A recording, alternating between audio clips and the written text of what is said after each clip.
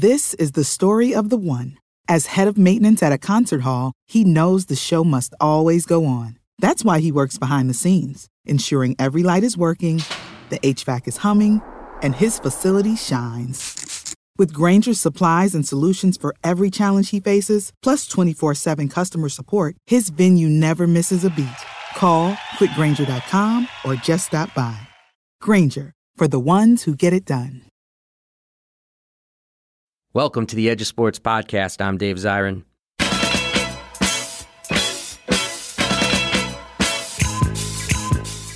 We're going to talk today about the day after, if you will.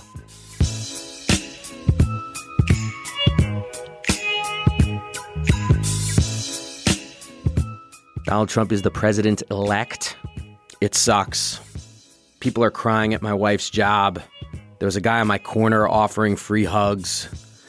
I took one, and I got some thoughts on this matter. But before I say any of them, straight up, I want to say to everybody out there, just be good to yourself. You know, it's times like this where sometimes we make choices that are actually self-destructive because we think the world is so destructive. But this is exactly the moment when you want to do things like get off of Twitter for a week, drink more water, get some exercise, take that free hug, do something for yourself on a very personal basis that you know will make you a little bit more grounded, because we're going to need that in the months and years ahead. So I have 4 thoughts on these elections, and I want to lay them out for you. You can like it, dislike it. And then I also have some thoughts that I'm reading with permission from my friend Keeanga-Yamahtta Taylor, who's the author of the book From Black Lives Matter to Black Liberation. So first some Dave Z, then some Keeanga Taylor. Always in these discussions, let's start with Howard Zinn, the great historian, who said, "It matters less who's sitting in the White House than who is sitting in."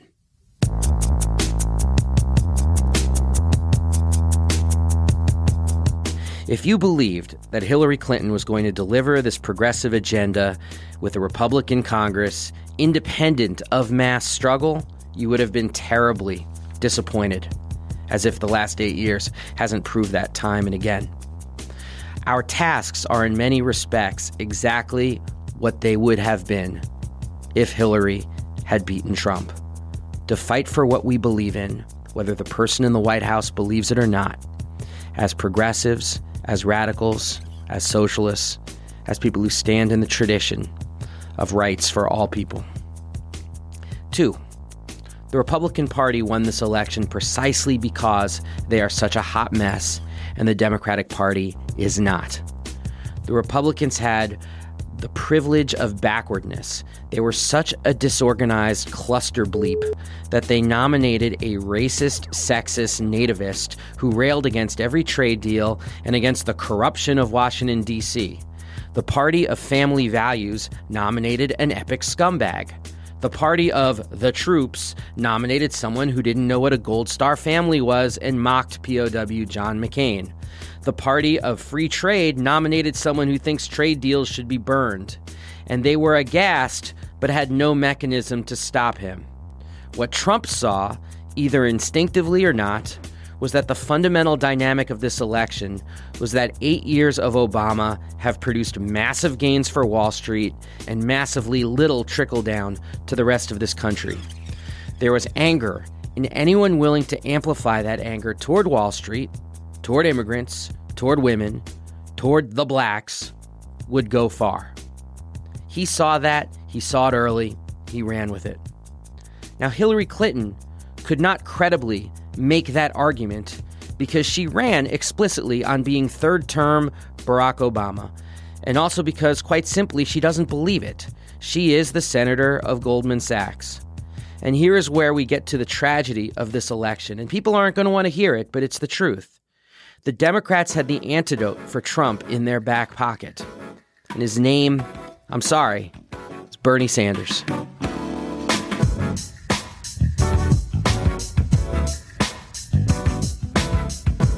Bernie would have crushed Trump, crushed him. He would have crushed Trump because his message would have been that same anti-establishment, anti-Wall Street, outsider energy, but without the bigotry. If he had run, all those rural areas that came out for Trump in massive numbers would have split the same way they were split in 2008, when, frustrated with Washington, they voted for another outsider named Barack Obama. But the Democratic Party establishment crushed Bernie for having the temerity to challenge Hillary, and that's on them.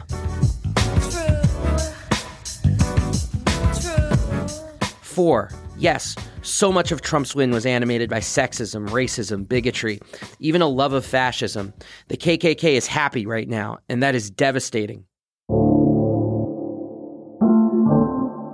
But if we are talking about all 60 million Trump voters, it's simply more complicated than that. There's an expression going around that not everyone who voted for Trump was a bigot, but everyone who is a bigot voted for Trump.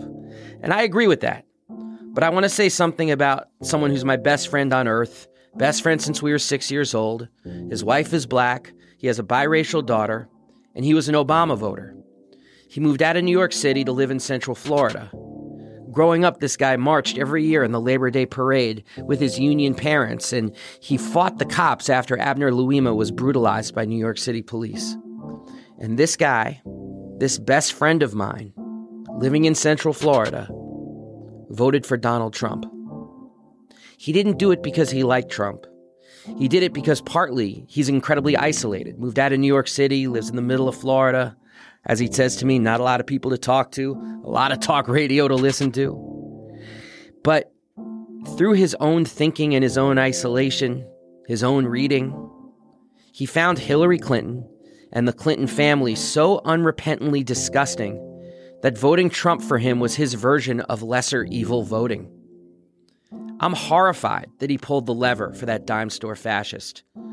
But I also will continue to talk to him and frankly empathize with why he found the Clinton family so utterly remote from his life, and why he, an enthusiastic Obama voter in 2008, found himself feeling so left behind. And you know what? That's also on me for letting him get that isolated. It's on us to turn this situation around, and we don't have to wait 4 years. That starts today. Okay, maybe it starts tomorrow. Get some rest, take care of yourself. But it's going to have to start soon.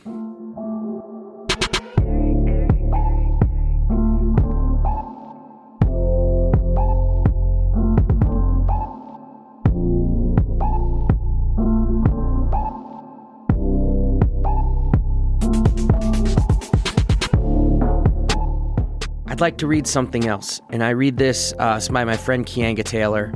She wrote this early on the day after Trump's victory. I don't have any profound insight. I'm pretty stunned and have been since last night. I expected Clinton to win simply because I assumed she would get more votes than the openly racist sexual predator she was running against. But in my opinion, Clinton was never a real alternative. The emergence of Occupy, Black Lives Matter, and 12 million votes for an open socialist, Bernie Sanders, was the canary in the coal mine. The status quo can no longer be presented as the answer to the crises imploding across this country.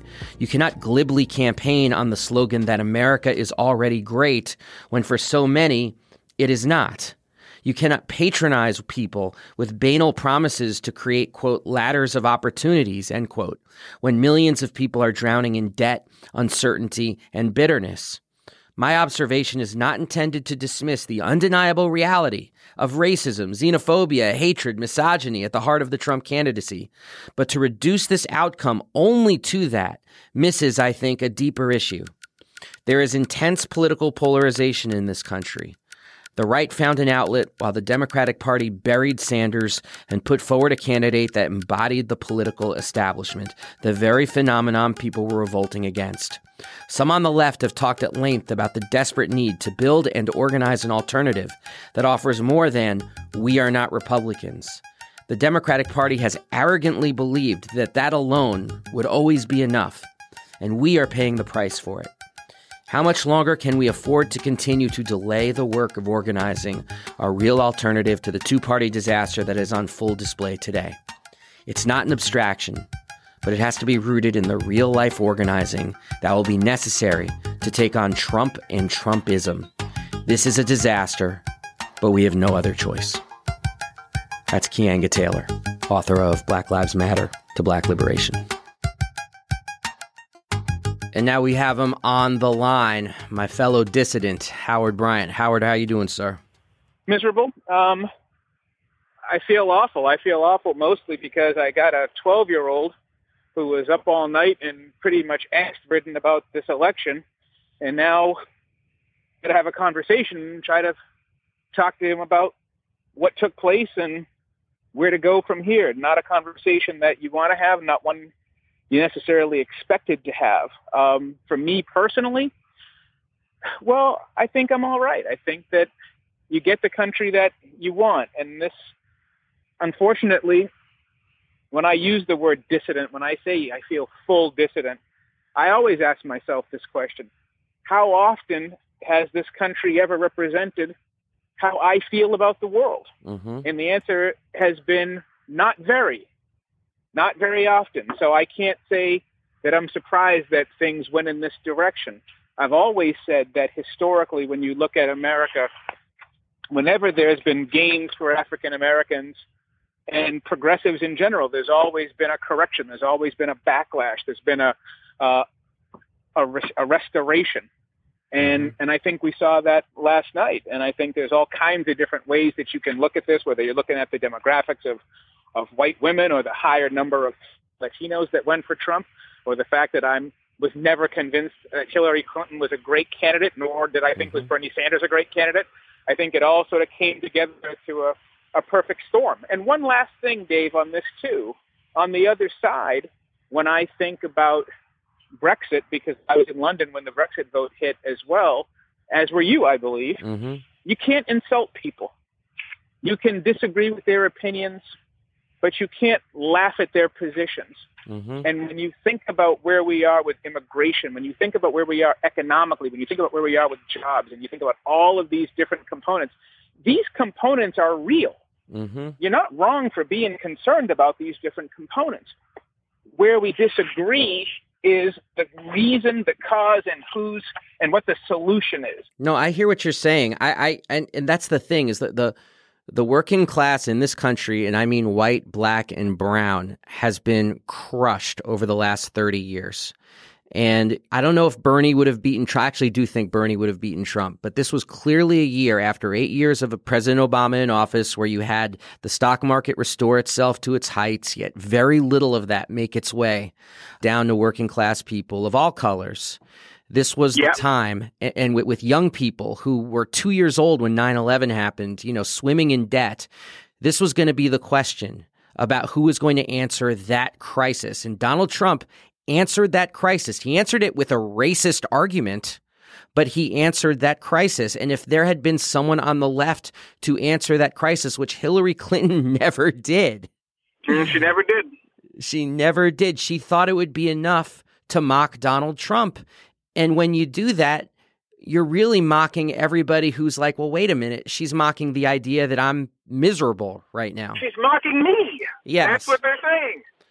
I mean, God bless this guy. I hate to put it on him, but it's the Jon Stewartification of politics.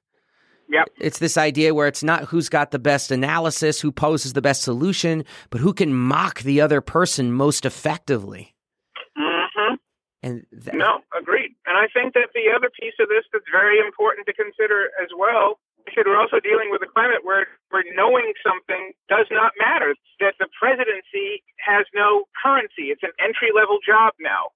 There's nothing special about it, and that is incredible to me. Well, yeah, that's certainly true. That really is, and that's depressing to me, because you would have thought that no matter what side, even in 2008, the argument was that even as a junior senator, Barack Obama didn't have enough experience, and now we went with a guy for the first time in American history who did not serve and never held office. And that was, at the time, for then Senator Obama, that was a point of attraction. That was the criticism from D.C., was that he didn't have enough experiences. But like, remember, we're going into 2008, the disaster of the Bush administration, unemployment at an all-time high, the stock market's on fire, people are weary of war, and the idea of having somebody with minimal experience was a real point of attraction. And, you know, in a lot of these rural counties, particularly in the Midwest, particularly in Pennsylvania and Wisconsin, that went so hard for Trump. And this is part of the problem I have with people saying all those folks are irredeemably racist. You go back and you look at the colors of those maps when Obama won in '08, he pulled some of those votes. Yeah. Those votes were much more multi-hued because there were people who just wanted some kind of outsider who could go in and lay waste to the swamp, as it were. Well, once you get in there, you become part of the swamp. You become one of the swamp animals. That is true. And I feel like what's problematic with this as well is that there's going to be a lot of postmortem about racism and about sexism and about smarts and accomplishment and everything else. And a lot of that stuff, almost all of it, is going to be valid to some degree. But the biggest issue that I had in this campaign was that Hillary Clinton was not inspiring. Mm-hmm. I really just never thought she was inspiring. I always felt like one of the biggest issues that she was going to have was Barack Obama in 2008 convinced you to vote for him. Mm-hmm. Donald Trump tapped into those different veins that convinced you to vote for him. Bullied you and to vote Hillary for him. Clinton did not do that. Right. Right. No. I'm driving past ESPN right now. I'm driving out through Bristol, Connecticut, one of the poorer places in the state, Yeah. and I'm looking at all the lawn signs, and it's like a gauntlet. It's all Trump, Pence, Trump, Pence, Trump, Pence, Hillary for prison, Yeah. Hillary for prison, and that is frightening to me. But it's also something that happened so comprehensively last night that you have to pay attention to it in a way that I think that a lot of people didn't feel like they had to. Right. The dismissive statements like lawn signs aren't votes and rallies don't mean anything. And it's like, well, that's not true. Because I know what electrified all of us about Senator Obama. And I remember writing this at the time, is that Senator Obama portends a return to mass politics, to the idea that you would fill an arena with people for a political message. And we have not seen that in decades, and it's exciting, and you want to be a part of it. Yep. Well, that's pretty damn dark. But, you know, this might sound really lame, but one of the things that's keeping my head above water is, frankly, knowing people like you. Well, and vice versa. I was thinking about this going, okay, well, what do you do? Well, you go twice as hard. I mean, the concepts are still there. The work is still there. The issues are still there. So keep going. Yeah. And do what you have to do. And once again, I feel like part of what we do as journalists is that we're supposed to be observant. And as writers, we're observant. So we're watching this as much as we're a part of it. But Right. at the same time, you still have another responsibility to speak for those people that don't get to speak for themselves. Right. Speak about vote suppression and about voter suppression. Speak about the different elements of this system that you feel were not represented. Speak about the incredibly bad journalism that led to this. There are all kinds of different concepts that require your voice. Mm-hmm. So in other words, in that sense, you've lost nothing and you've gained something. And that something is more motivation to do what you do. So keep going. Wow. You know what? I was going to ask you all about Belichick and Brady and all that stuff, but I kind of feel like we can end it here.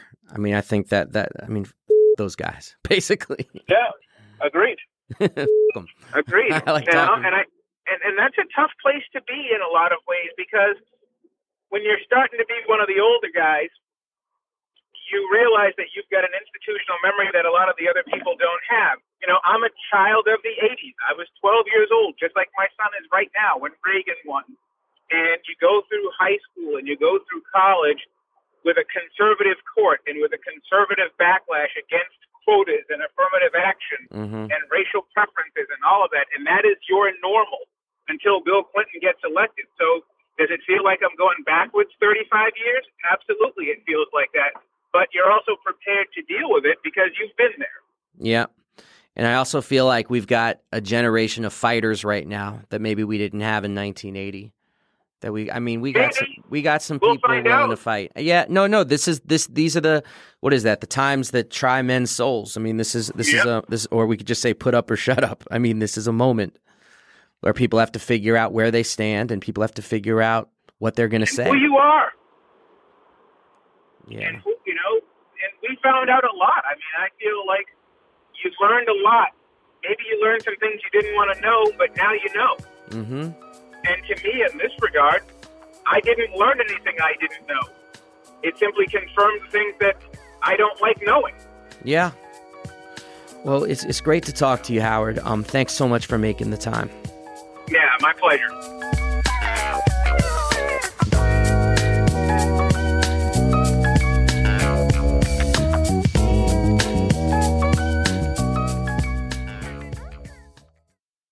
If y'all want some hope, I got some hope for you. I got our Just Stand Up Award this week, and guess what? It goes to someone who's gotten the Just Stand Up Award twice already.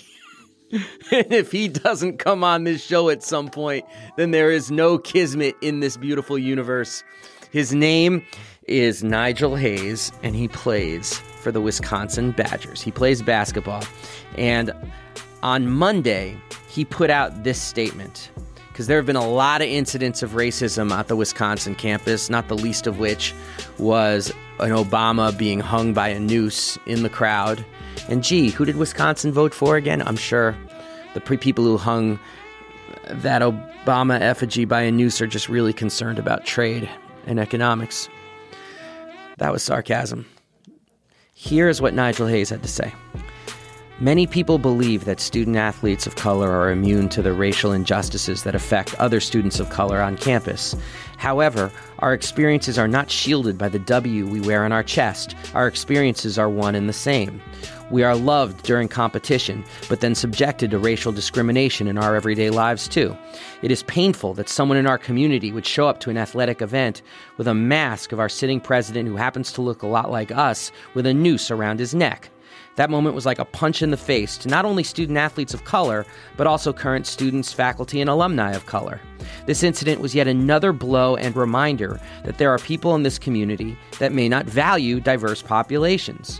When we travel and play in other stadiums, fans have told us to get out of their country or to go back to Africa. But it hurts to receive that treatment at home. It does not end at overt racial issues, but it is also seen through microaggressions. Aside from the incidents of racial slurs being flung at us, there are the assumptions that student athletes of color wouldn't have been admitted to this university on our merits alone.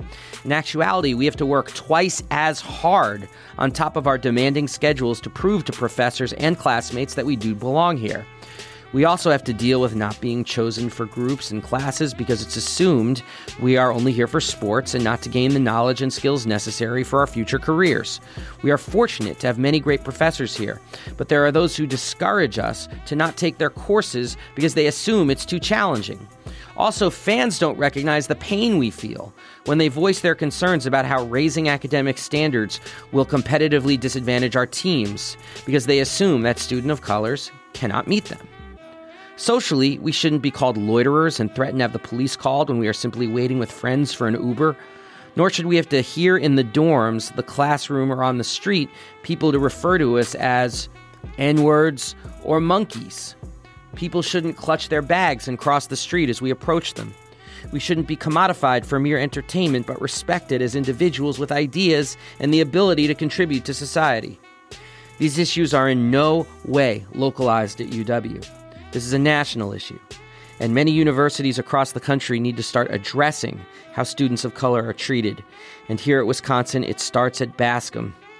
Wisconsin can not only rely on statements, cultural competency emails, and a few surveys to try and mediate this problem. We love the UW and are proud to be student athletes here, and truthfully, our positive experiences far outweigh the negatives. But no student should have to live through this negative climate. We ask that the university not continue to sweep the collective experiences of the students of color under a rug.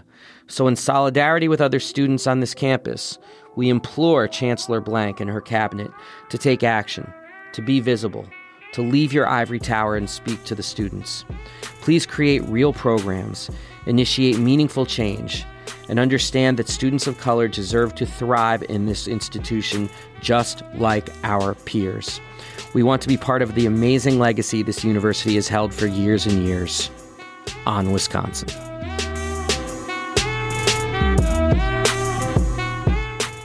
That's Nigel Hayes. And I truly, truly hope that on this darkest of days, this darkest of weeks, this darkest of times, that this gives you some semblance of hope. If there are young people like Nigel Hayes who see things as clearly as this and also aren't willing to just shut up and play, that says something about what all of us need to be doing right now. We can't shut up and work. We can't shut up and live. We got to be loud if we're going to reclaim what's been taken away from us.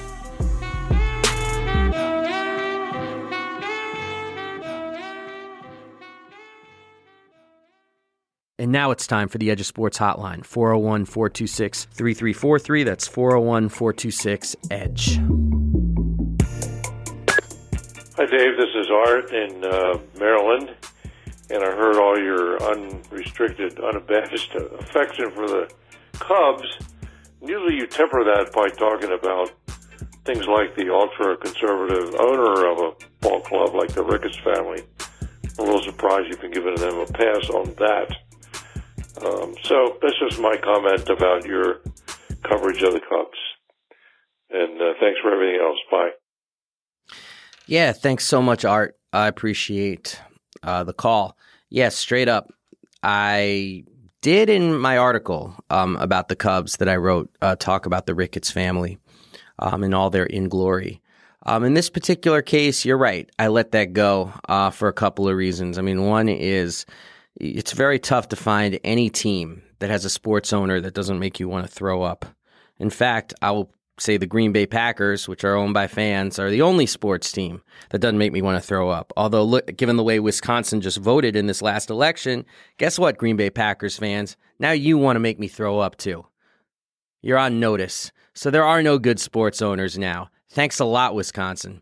There is something to be said for taking a moment when something truly exceptional happens to just love sports a la carte. To say, okay, there is politics in sports, and there's dirty politics in sports, and there's dirty politics in every moment of sports. But sometimes there are events that are just so clean, that glisten with such glory, that the dirt slides to the bottom. And I really felt like this Cubs victory is in that category. Hey, Dave. Ben calling. Did a little bit of research in response to your question about like the next leaders stepping up, with Kaepernick. It's kind of interesting to learn, that Stephen Curry in the NBA has been pretty active and has done some courageous things, with the killing of this young Muslim student, Dia Shady Barakat, hashtagging Curry for Dia and then putting on her shoes and then giving the shoes to the family. That to me is pretty powerful, particularly in this climate of incredibly rabid Islamophobia for a high-profile NBA player to speak out. Rodgers, too, appeared at a Bernie Sanders rally speaking out for racial justice, for union justice. At a Packers game during the moment of silence, someone said Muslims suck during the press conference. Rodgers responded, condemned it. Went even further than just the individual condemnation of the comment, but to say that it was reflected of the broader society that had brought us to the problems we're at now, and maybe worse if Trump's elected. But needless to say, it was somewhat heartening to just do a little research and to see that Rodgers and Curry have stepped up, and also Rams players stepping up, and then NBA players, of course, doing the I can't breathe. So. Hey, man, you're right. There is hope. There is faith. There are people in the NBA with high profile, in the NFL, doing things. I just hope they do more. Keep the faith yourself, my friend, and great show. Love it. I love the way that ended because that call came in obviously before the election results, but I can't think of a better sentiment going forward. It's like if you look at some of the political things happening in sports, people should keep the hope and people should keep the faith. Thank you so much, Dave, for the call. Call the Edge of Sports hotline. The number is 401-426-3343. Leave a message about how you're coping with this election results. We'll play some of those next week. I would ask for people when they leave their message, if you need to voice your despair, voice your despair. It's healthy. But if you can find some hope, include that too, because we all need it. You can contact me, Dave Zirin, on Twitter at Edge of Sports, or you can email me at edgeofsports@slate.com. Shout out to everybody who posts the podcast on Twitter.